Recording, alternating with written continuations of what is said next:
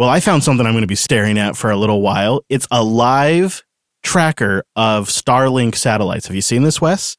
Satellite-map.space. Talk about a new distraction I did not need. And it's not only Starlink, there's OneWeb on here too. They're just flying all over the place. They're above us right now. Like I'm looking at these two here and wait a minute. Are they about to? Oh no!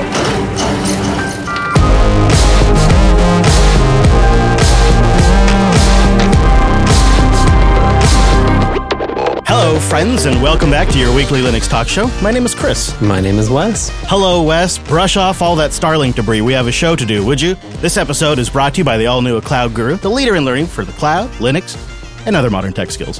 Hundreds of courses, thousands of hands-on labs. Get certified, get hired, get learning at cloudguru.com. Well, coming up on this show today, can you self-host your own shells.com-like alternative? Obviously at a different scale, but is it possible to take a desktop environment and put it in a container and then access it remotely? Well, not only is it possible thanks to a really cool open source project, but it really kicks the llama's ass. In fact, you can do it with just about any modern web browser, and you'll probably be able to get it set up in about 15 minutes or so. We'll tell you all about our experiments with WebTop on the show and how it's going to solve a major problem during our Jupiter Colony reunion road trip. It's going to be like our hero tool, potentially. That is if I can get the server up and running for any continuous moment. It's been crashing all morning, Wes, and I'm a mess right now. This is going to be a bad show. I'm just going to warn you. Normally I say it's going to be a great episode. Got a real big show. We have a terrible show today. It's going to be awful because of me. I'd like to point out that we didn't just do an Arch update. I'm not to blame. No, you are not to blame. It is, I think, the heat. The server is locking up and it's behaving very much in a hardware failure kind of way.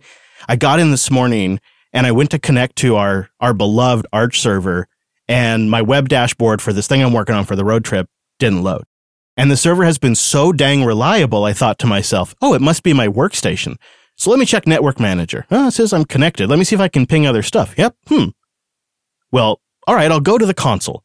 So I go down to the garage/server room and I access the console and it's just dead. No response, nothing. I type in nothing, no blinking cursor, nothing, Wes. Nothing on the console. So this is not just a network problem. It's not the NIC going out. This thing's dead. The server is so reliable that it did cross my mind that it might actually be a bad keyboard. So I swapped out the keyboard. Because I thought, no way, the server's locked up. It's never locked up. The server has actually never crashed on us. Unless we screw up an update. It's been a rock. No, that's been it. Yeah. Sometimes we did stuff and, ZFS didn't build right and our root file system wouldn't mount, but that was on us, not the server. And honestly, every time we learned a lesson and it's been really solid. And so I swap out the keyboard, still not working. I do a hard reset, power it off, power it back on. And I'm watching the console output like a hawk at this point. Every BIOS post message, when grub loads, then systemd, like I'm watching every single thing. The console loads up, I type on it, I get logged in, I can ping stuff. Okay. I go back to my desk, the web dashboards load, a few things need to be cleaned up, a couple of the applications crap themselves, but I fix all that up, good to go. So I come down into the studio, I jump on the stream, and I'm kvetching about how our server crashed this morning, but I think everything's okay. And I go check on it, and it doesn't respond.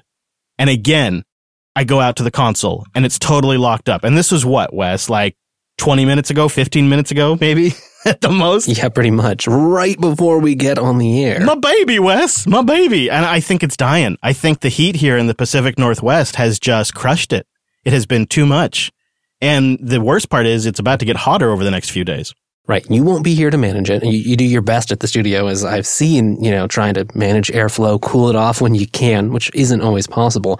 And then not only is this, a valuable archival resource for us at the studio, it's a backdoor into the studio with WireGuard as our server there.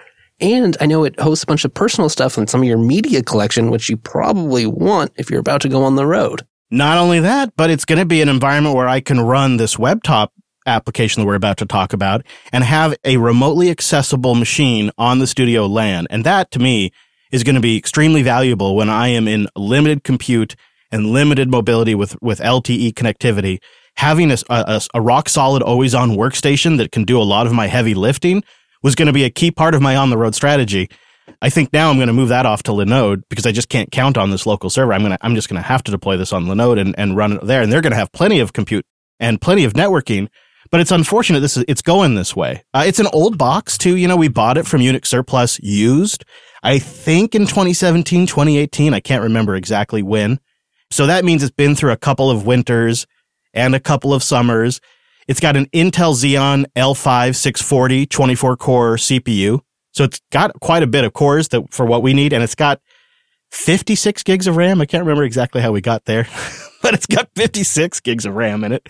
And it's done a really great job for us. But now it doesn't seem to be able to stay up more than 20, 25 minutes. And I am legit going through like an emotional process. I am like grieving the loss of our server right now, especially because I'm 6 days out from the road trip. So I can't even get anything to replace it, even if I had the money to replace it right now. So there's just not the time to get it in place. No. I mean, you really don't appreciate these things and how reliable and how much you depend on them until you start questioning it. Yeah, when I realized what a rocket had been and what it feels like now, it's like I'm losing a friend. But the road show goes on in theory, and our first meetup is scheduled for August 7th, which really is not that far away in Salt Lake City. Our second meetup that is scheduled is in Denver, August 20th. Plus, we will have the micro meetup link available where you can submit a request to me I just have a few questions in there for you, and we'll have a route with a live tracker. Our own Trax installation is still up and running because that's up on a Linode box. And so we'll have the live map that'll give you my location as we go around. But we have a lot to get into today, despite the state of my server. So before we go any further, we've got to bring in our virtual lug. Time-appropriate greetings, Mumble Room. Hello. Hello, Chris. Hello, everybody. About 22 of you on the Mumble server today. linuxunplug.com/mumble if you'd ever like to join us. We have a quiet listening area and an on-air area. It's a great way to just listen to the show in real time, talk about a low latency way to do it. But the other thing that's just kind of cool is it's all free software. If you join like on a Linux box, or I suppose a BSD machine, and run Mumble, we're running this entire stack in the studio on Linux. Mumble is free software, so you can listen to the show in real time with low latency, high quality Opus audio when you connect it on Mumble. And then if you ever want to join us on air to jump in on something, you can. Like the Framework laptop, which is our first community news item this week. We've all been waiting for the reviews to land for this ultimate right to repair machine. And it seems like overall, the reviews have been a lot more positive than I think probably either one of us expected. Yeah, really. I mean, the biggest negative that seems to have popped up, and unfortunately more than a few times at this point, is the battery life. Yeah. But maybe we can take The Verge's review as a bit of a case study. They took a look at a model, came with, let's see the configuration here. Display 13.5-inch 3:2 aspect ratio. Yeah, 3:2 aspect ratio is kind of unique. Yeah, I like that. It's your only option, but I like it. Yeah, 2256 by 1504 and not a touchscreen before you ask. Comes with an Intel Core i5 1135G7 and only 8 gigs of RAM on this model, but don't worry, you can get more if you're building this for yourself. And that price, I think for configured like that, is just under $1,000, or basically $1,000 at $999. But the notes about the battery struck me as potentially solvable because the whole idea about the framework is that so many parts are replaceable, swappable, and the battery is absolutely one of those. And so if this thing was successful, it'd be pretty easy for a third party or for Framework themselves to build a higher capacity battery that you fit in there, assuming they could have around the same form factor. That's one of the weird things about talking about this laptop is I think, especially at this point, we're so used to just everything being soldered in and sort of, having to optimize what am I buying right now because I can't change it and it has to last. And it's a little bit of, you have to unlearn that when you're configuring this thing. True. And ByteBitten, it looks like there may be a touchscreen in the future, possibly. Yes, so what some other channels showed was there is on the motherboard a connector for touchscreen. So when you use it in the Framework chassis, or because you can take out the motherboard and create a small form factor design with it, and you put then a touchscreen on it, it's all possible. Yeah. I'd love to see that kind of thing take off where other people start building parts for it too, but you'd really have to have some mass user adoption. I mean, I think that's kind of the whole elephant in the room about the Framework laptop is how it ends up playing out. It's going to depend on how successful it is, because if they're not going to make all of these additional modules and there's not going to be a bunch of upgrade components and multiple iterations on the motherboard and CPU that fit in the same chassis unless this thing sells like crazy. It seems like that's the other part of this that has to be successful. Yeah. I mean, I think thankfully it seems like a decent laptop anyway. So like if it doesn't take off, it still could be a fine machine to just get work done and run Linux on. But you're right. If it does take off, the value proposition could really be a lot more. You could easily get this thing repaired. You could find spare parts. You could swap things out, upgrade it as time went on, change out the ports as, things got fancier. That would be pretty exciting.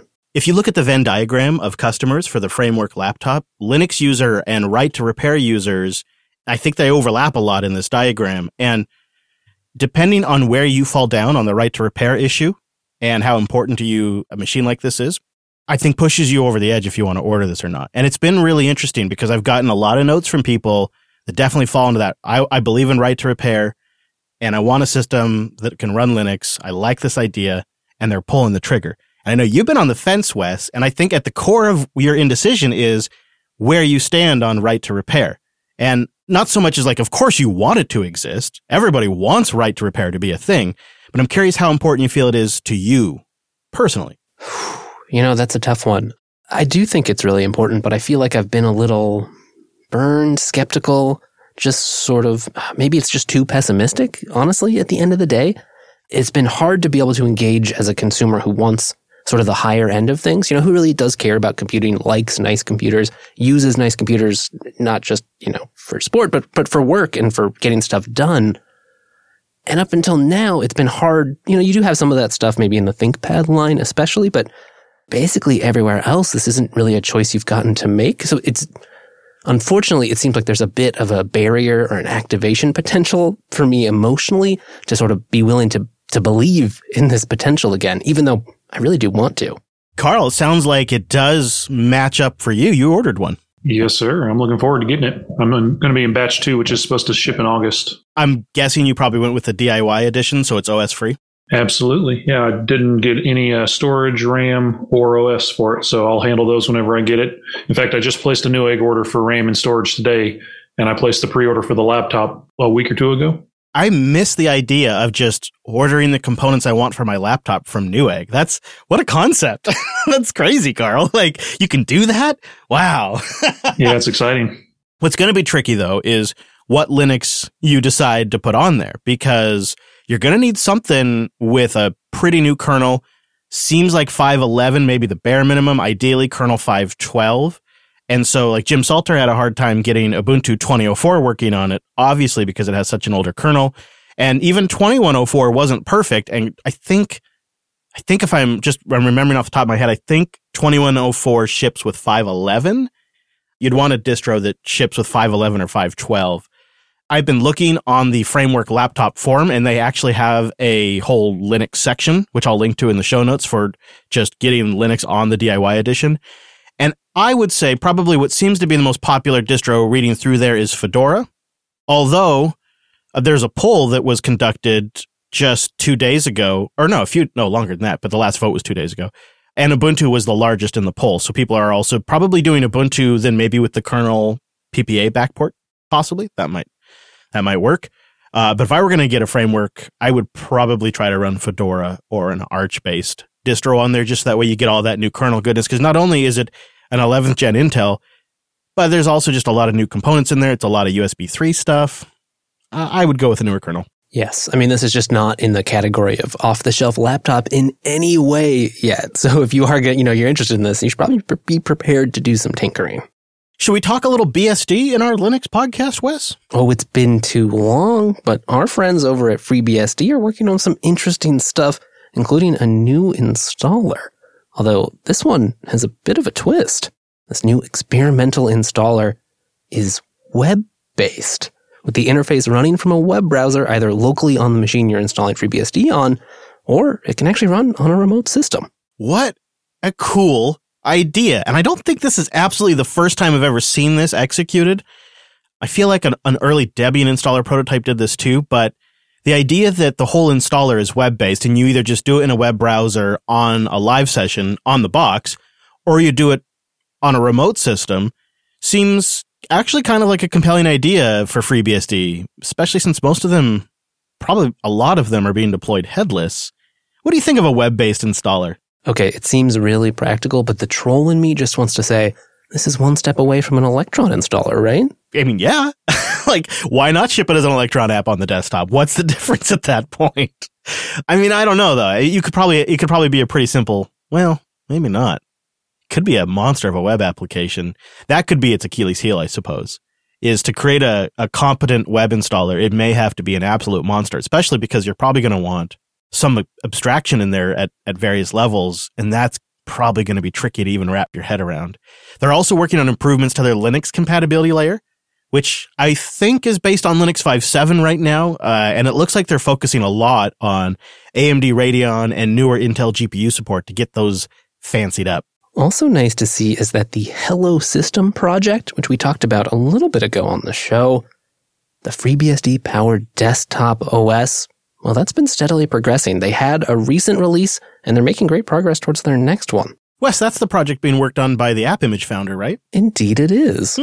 Hello System is one to keep your eye on. It's not for those of you who are offended by things that try to look like macOS, because they're just leaning hard into that whole UI paradigm and workflow and just trying to create a BSD-based system. Michael Larble, though, has a pretty good write-up over at Phoronix from the FreeBSD community, so go check that out if you like yourself the BSD news. But we wanted to sneak in just a real quick deck update. There's some interesting technical details that we learned about the Steam Deck's Linux implementation. Not only will the Steam Deck be using Wayland, but it seems like once again they've decided to take on the hard problem of building their own compositor. Building their own compositor? Yes, that's right. It appears Valve's Pierre-Loup Graffet has developed GameScope as a follow-up to the Steam Comp Manager, which was previously used for this role on the original Debian-based Steam OS. He tweeted a short video of a game being played on the deck, and it had a crosshair cursor, which people noticed and then asked him about. Nerds. Yeah, exactly, right? He replied, yes, this is SteamOS on the deck, and it uses GameScope. The cursor is drawn by X Wayland. Huh. GameScope is the new compositor, eh? GameScope is the new compositor, and there's some bits in there, too, that suggests maybe SteamOS 3.0 is powered by Vulkan. That wouldn't surprise me at all. I think it would require Vulkan just for Proton to work completely. I noticed that Neil, who's not here today, has submitted a proposal to create a spin of Fedora targeted at the Steam Deck that would be Fedora for game developers and players. And you wonder what would the advantage of that be, but one advantage would be that then it could be essentially a meta package of sorts that you could DNF install and get all of that stuff you need to create and develop games on Linux. So that actually could be a pretty slick solution. But right now, we're just kind of in a wait and see. We haven't seen the release of SteamOS 3.0, and we're getting a trickle feed of information. I'm hoping, I'd love for one day to be able to chat with somebody at Valve about the Linux implementation, because we just love to geek out about that kind of stuff. We'll see. Maybe one day. If you're listening at Valve, linuxunplugged.com/contact. Let us know. We can come to you. No problem. That's right. All right. Well, one more community news item before we go. We deployed a Matrix server. It continues to grow. The information is at linuxunplugged.com. And it's a project that we watch with a lot of interest. And it seems that Element, the creators of the Element chat client, and they also work on the core Matrix protocol, just raised a significant chunk of money. Yeah, they've just raised $30 million of Series B funding in order to further accelerate Matrix development and improve Element, the chat client. It's a little confusing because Element's both the name of the client and the name of the startup. Yeah, I wasn't really sure how to explain that. You're right. It is, and they also work on the core Matrix protocol as well. They're like some of the core contributors. The people that are throwing in the money this time is led by Protocol Labs and Metaplanet. That's a fund that was established by the co-founder of Skype and Kazaa, and both Protocol Labs and Metaplanet are big fans and have publicly supported decentralized communication in the past.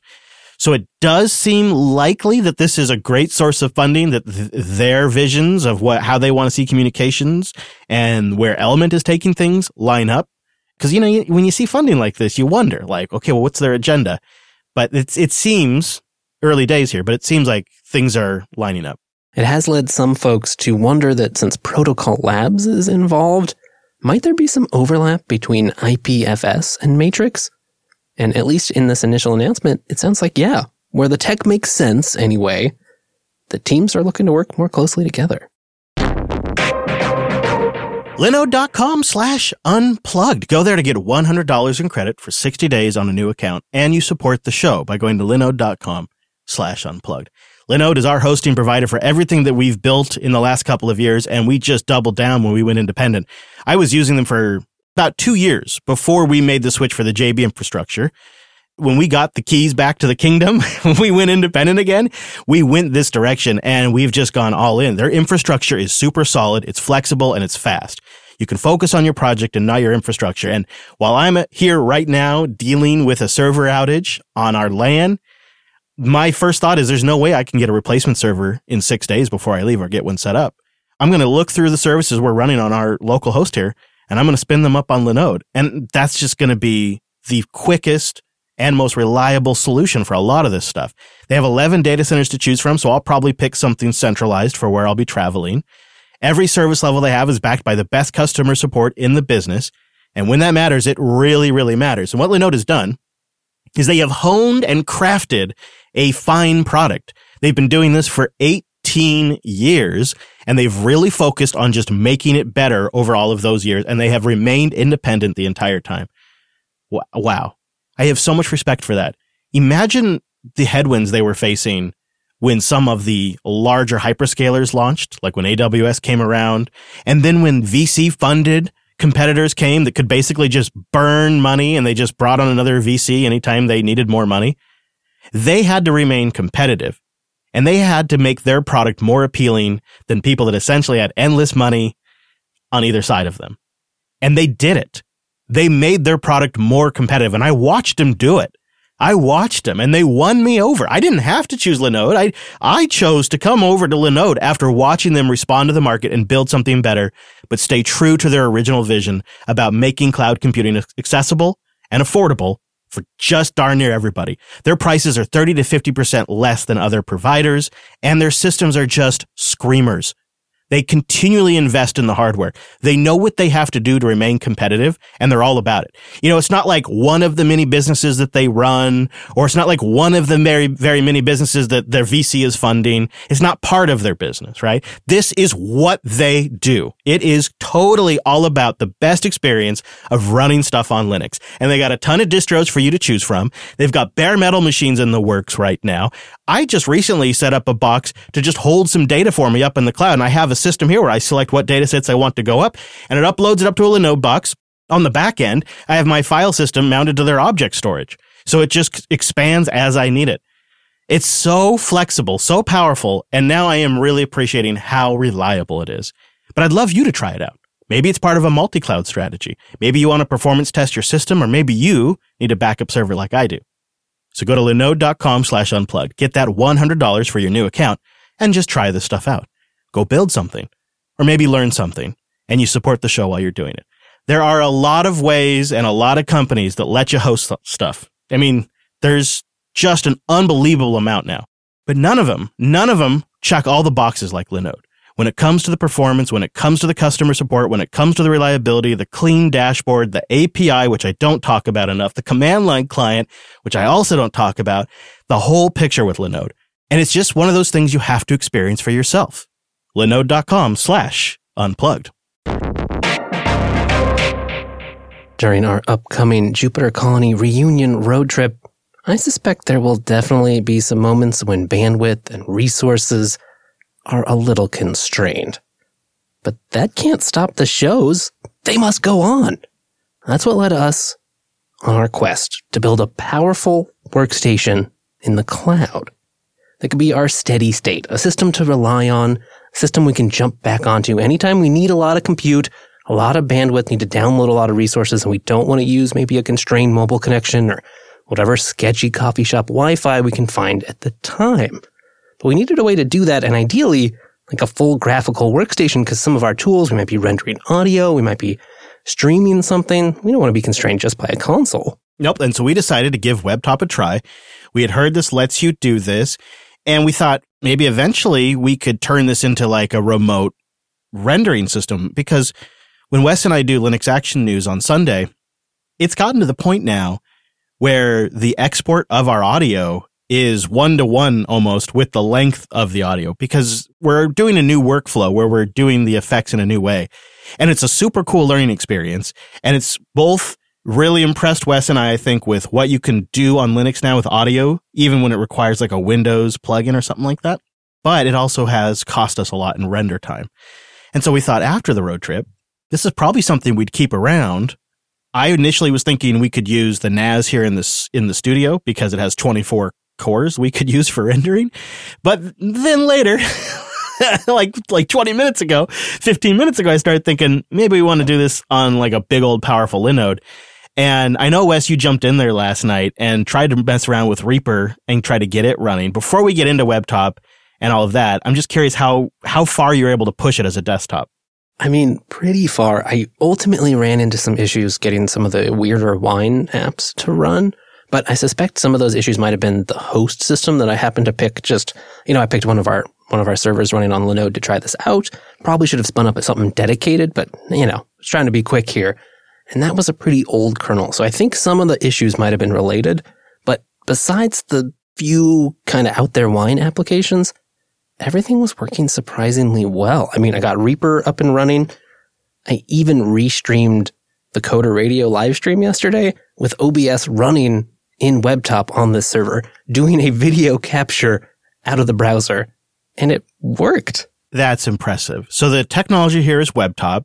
You get an Alpine or Ubuntu-based container that has a full desktop environment, and you access it using RDP. They bundle it with Guacamole, which is a XRDP web-embedded client. So the end product, the way you consume it, is at a URL.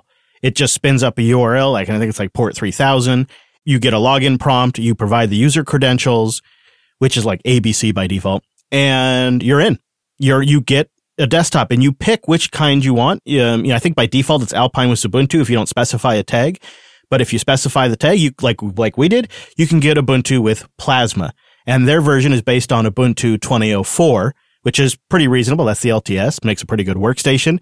But it is a little funky, like Wes just hinted at, because it's a container.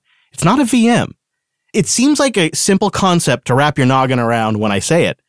But when you're using it, you immediately forget you're inside a container. You really do. You really do. Yeah, and you just don't have any clue, like until you do a uname and you see like some weird kernel version that doesn't ship in 2004, and like that's when it all like dawned on me, oh yeah, right, there's a host system under this. So that would be a tip of mine, and I think Wes's, it sounds like, is maybe deploy this with a host OS that has a more modern kernel, so that way any applications you might need in the container that take advantage of modern kernel features have that, because we did run into that. Yeah, it's like an upside and a downside, I think, of easy containerization, right? And this is one area where virtualization and containerization can go hand in hand, really. The whole setup process is really pretty straightforward if you're using Docker Compose, right? Oh, yeah. I mean, this is a great release from Linux Server IO because they've just thought of a lot of stuff, and they hit on it here.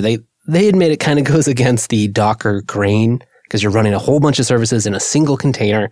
And as it's set up by default, you should be aware that it's a weird kind of hodgepodge in between the way a lot of the Docker tooling is meant to work, but it's not a VM, but it's somewhere in the middle. So by default, I think it's set up so everything in your home directory stays. But if you blow the container away and spin it back up, well, you're going to have to reconfigure the operating system. The performance is surprisingly good because, like I mentioned, it's not using VNC or Spice.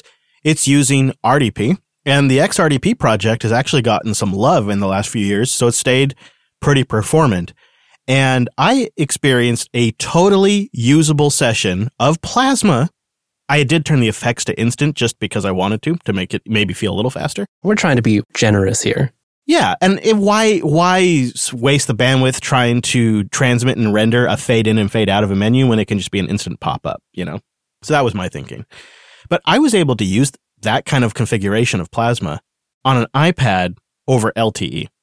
That was like my ultimate edge case, is could I turn an iPad into a Linux desktop that has its own dedicated connection so I'm not stealing from my limited LAN bandwidth when I'm on the road.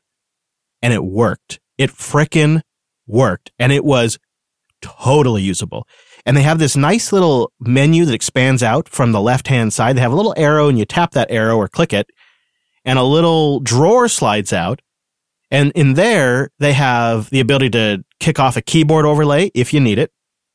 They have a clipboard, so you can copy and paste contents between your remote desktop and your local desktop. Super handy. So like there you can kind of copy out whatever's in the clipboard. And if you paste something in, that becomes the new clipboard contents in the container. That's so great. And I needed that almost immediately. So yeah, exactly. I was like, how do I, oh my gosh, I don't want to. Okay, honestly, the first time I just used Netcat to get some data in there, that was before I discovered the handy clipboard support. Amazing. And I love how you're playing like it was Netcat when you and I both know it was Magic Wormhole. I used both. Okay, I just got tired of having to hop onto the host system to use Netcat. So yeah, okay, Magic Wormhole's handy too. Yeah, they're both good. But it's just, there is something really that sparks my fancy about this, because in my old IT days, I deployed a lot of thin clients and terminal services. I did Linux terminal services and Windows terminal services. And you could just use this to really kind of accomplish the same dang thing. I mean, I think if I was going to use it for a really extended period of time, there's a few modifications I might like to make to it. The whole thing right now is kind of based around the ABC user. And I think things get a little hairy if you want to change that, and I do not like that. So that's something I'd want to spelunk into a little bit. What are your thoughts on changing the username? Because it looks like by their docs, they don't recommend it.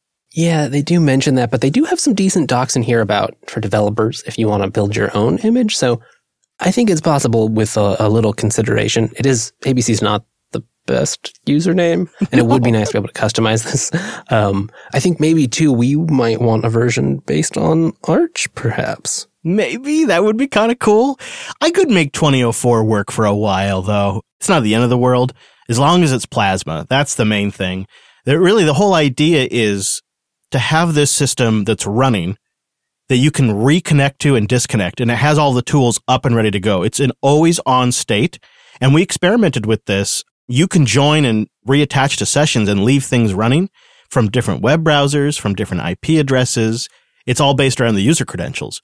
So that means that we can leave things. Wes could stage something for me. I could leave something staged for Wes. He can pop in and finish it. That kind of back and forth collaboration ability while we're remote and on the go and with limited connectivity. Geez, man, this is just going to be a lifesaver. You know, it's not as flexible as something like Shells.com that lets you run a whole bunch of different distros and all that kind of stuff. It's one distro, one desktop environment, really meant for one user. The way Wes and I are going to use it's really for two users. And it's not really meant for like a whole suite of users and stuff like that.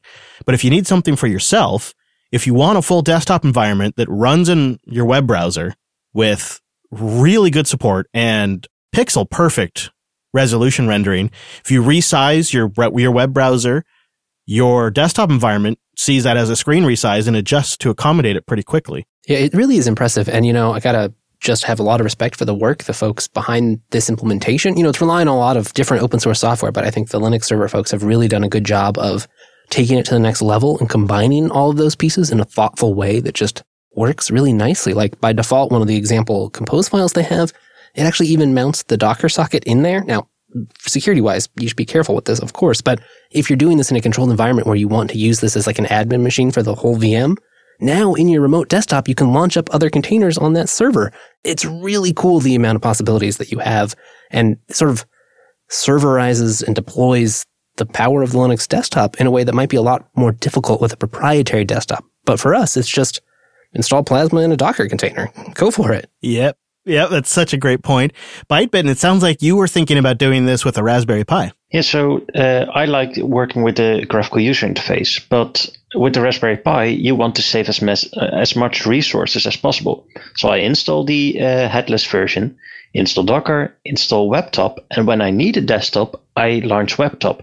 When I'm done, I shut the container down and put it up when I need it, but I have the resources available to me without a full desktop. Yeah, and all of the packages it would require to be installed on the host system to support the desktop, even when you're not running it. Oh, good point. Yeah. Nice little optimization right there. Yeah, that's something I might want to try in the future. I think that's the part that's nice about this is some of the extra flexibility too. Like, you know, one of the things we were highlighting is running it on Linode, which is great because they have super fast bandwidth and we can get fast processing and fast disk and connection wherever we need. But you might also want it, like you were mentioning, on a server somewhere that's super beefy or has local access to some data that you might need to run experiments on or to do analysis on, or just to have a really powerful server to offload some rendering to. Yep. And something else you and I were talking about off air for our use case, we have a system here in the studio that records our shows, and it also does tons of really great Jack audio routing for remote hosts and guests and the Mumble Room, and brings it all together independently, digitally into our specific tracks in Reaper for us.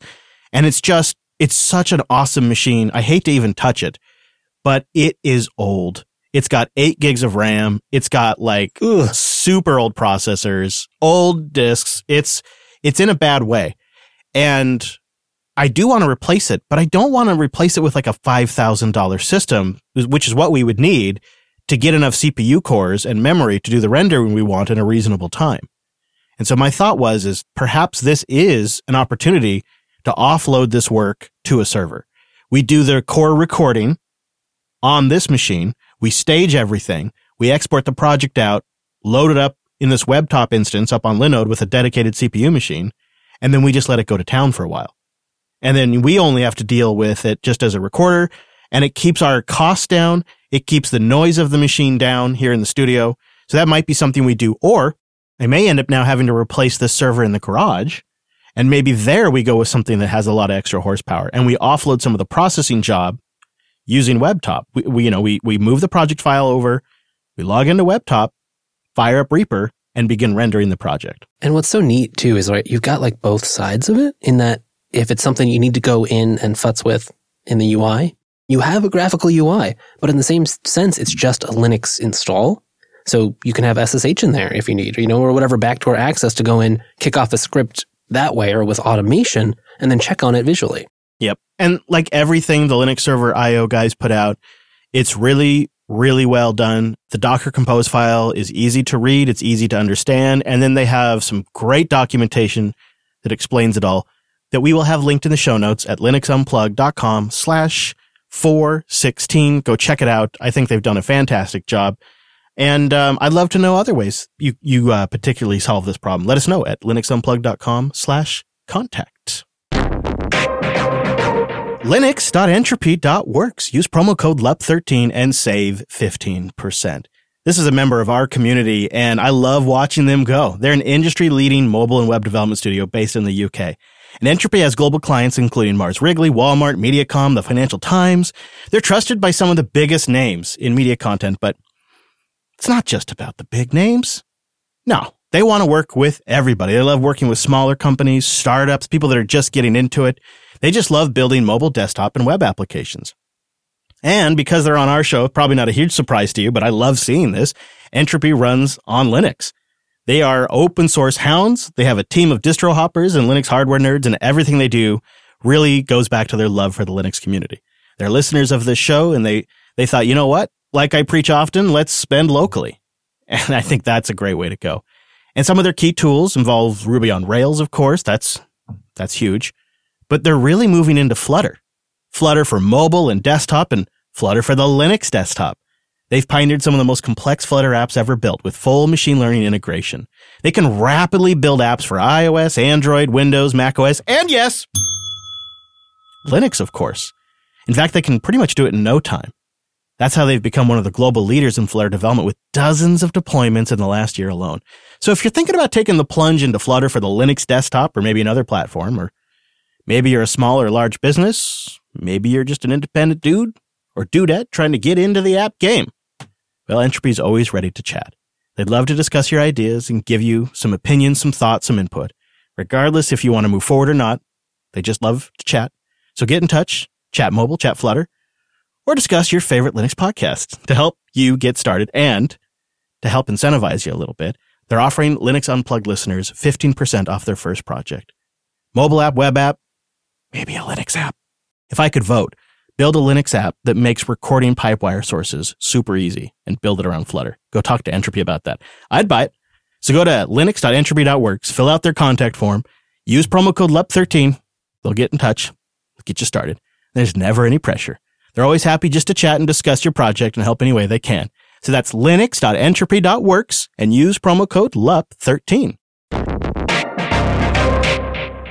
Well, I think it's time for some feedback. What do you say, Chris? Indeed, Mr. Payne. You want to read us Nicholas's email? Because he's got something that, It's one of those elephants in the room. Hey guys, huge fan of the show. I've been waiting the last couple episodes to hear what you think of this. It's a tablet built for Linux. Not sure if you've heard about it, or maybe you've had some skepticism. But I hope you guys keep doing what you do, either way. And he's talking about here the Jing OS tablet. Uh-huh.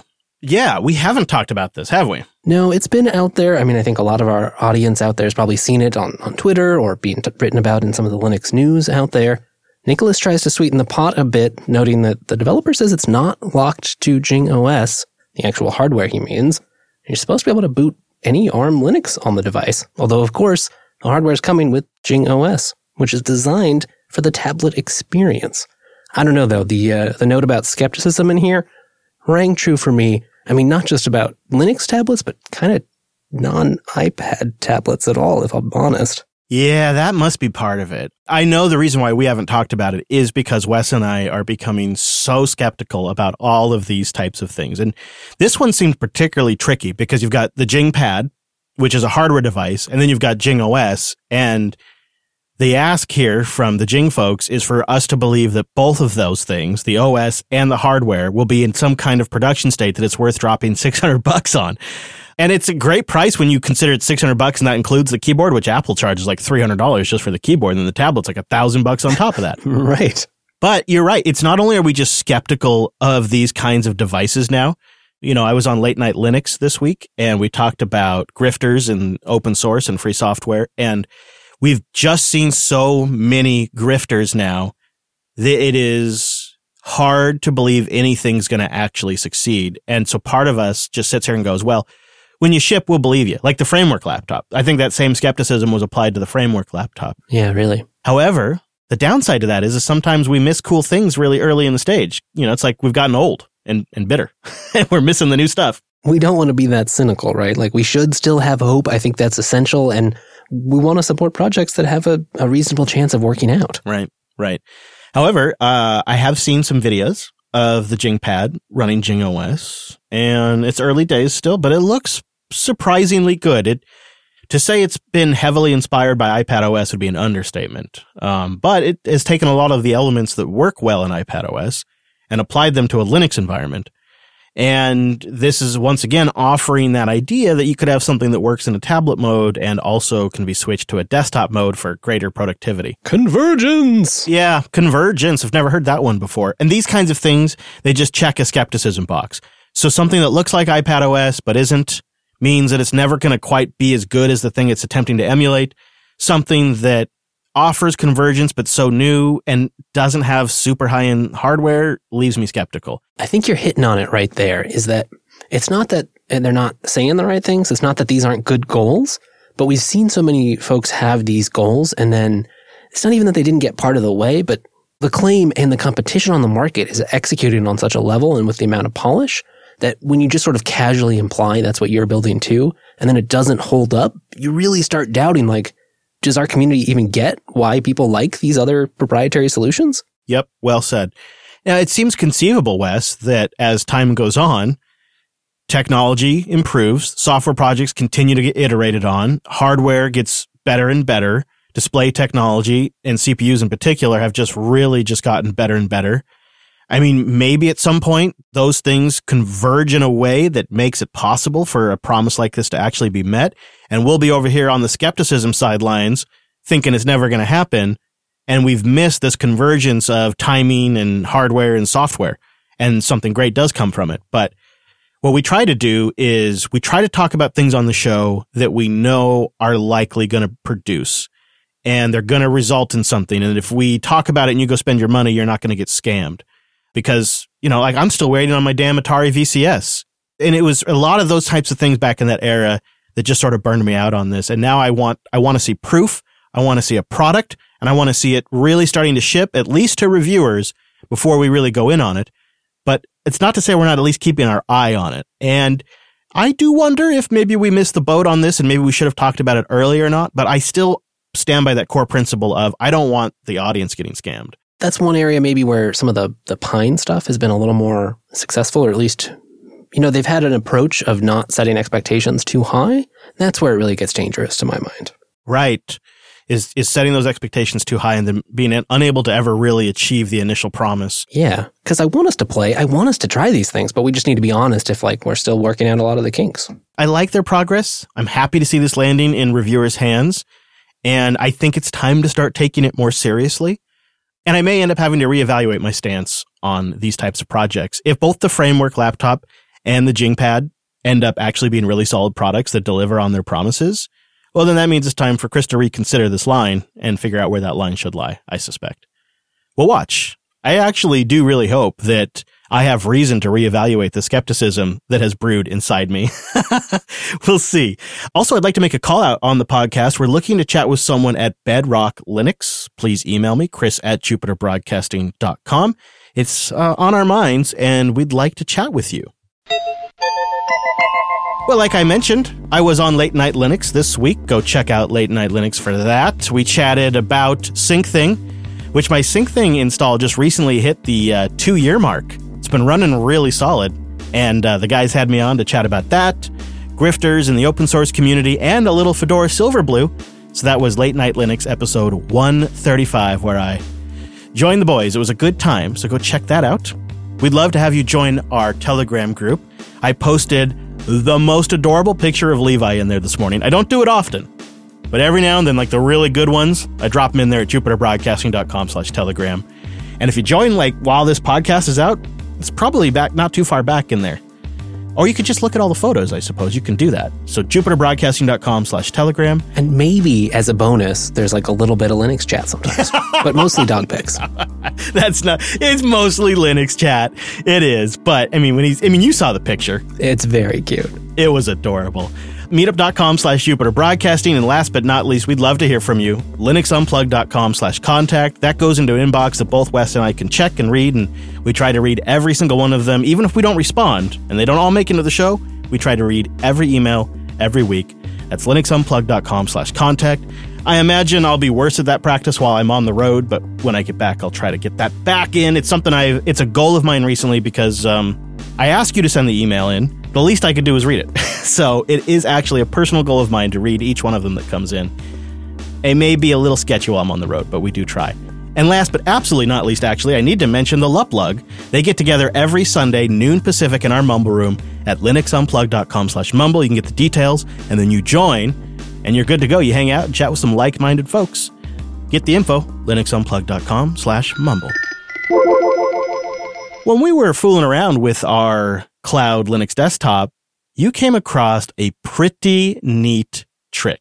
Yeah, this is by a gentleman named Scotty Hardy on GitHub. It's called Docker Wine, and it's a Docker image that includes wine and wine tricks. But not only that, it's pre-configured with a handy little helper script that's ready to set things up locally with X11 forwarding if you've got an X server running and just want to run the app in the container, or it's got RDP built in if you want to run this wine app on a remote server. Which means it also supports audio redirection. It'll play sounds through Pulse Audio on your Linux box using this whole setup. So Windows applications in a container that you're connecting to over RDP with sound support. And the name is cleverly Docker Wine. We'll have a link to this in the show notes. This is great. This is so neat because you sometimes need to crap up your system to get all of this wine stuff working. Yeah, no one wants to install all these weird, janky Windows programs, right? That's the perfect use case for a container. It really is. Just go crap up a container, and then when you're done with it, you throw it away. And what's so nice about this project is that, as somebody who does weird things with containers and plays with it, there can be some arcane tricks between user permissions, between mounting all the right Pulse and X11 stuff, let alone configuring the RDP connection to be easy. So it's just nice that a lot of that knowledge and trickery is distilled in one handy little script you can run. Well, I'm going to check on the server. It looks like it's still up, Wes. I wonder why it would have crashed so soon after last time, and this time it's remained up. What's the difference, right? Something tells me we're going to stop pinging it and stop paying attention to it after the show, and then it's going to crash immediately. Oh boy, we got to get this fixed. This is going to, I think job one really is, while it's up, offload as much config as I can, right? That's job one. Because the data's okay. I would rather honestly have some hardware component on the motherboard or the CPU fail than any of the disks fail. Even though we've got them in a ZFS RAID, at least all of the disks are fine. we can ultimately move those. Time to check our backups. No kidding. In the meantime, go follow the show on Twitter for news announcements or schedule changes, which I don't expect there will be, or other kinds of things like that, at Linux Unplugged. The whole network is at Jupiter Signal because, yes, there are an entire network of fantastic podcasts, including the self-hosted podcasts and Coda Radio, and of course, the companion to this show, Linux Action News. Every Monday morning, Wes and I break down everything that mattered in the week of Linux and open source. And you got to catch that. If you're not catching Linux Action News, you're like missing half of this show practically, but it's just the news segment, just the news you need to know. It's great too if you're in the industry. In fact, if you know anybody in the industry that should stay up to date on this stuff as part of their job, send them a link to your favorite episode of Linux Action News. It's a great way for people in the industry to stay informed. As for us, one more show in the studio before we head out. It's literally the last thing I do before I hit the road. So join us for that. It'll be the last Linux Unplugged from the studio for a while. Next Tuesday at noon Pacific, 3 p.m. Eastern. See you next week. Same bad time, same bad station. Indeed. Links to everything we talked about today. How to contact, how to join the Mumble Room, a Matrix server, all of it. What we've done is put it all together on a webpage at linuxunplugged.com. I'd like you to check it out. Also there, you'll find links to everything we talked about for previous episodes, the entire back catalog. It's incredible. We're still working on a Gopher version, though. It'll happen. And maybe a Usenet version as well. Great way to download the show. Anyways, as for us, thanks for joining us on this week's episode. We'll see you back here next Tuesday!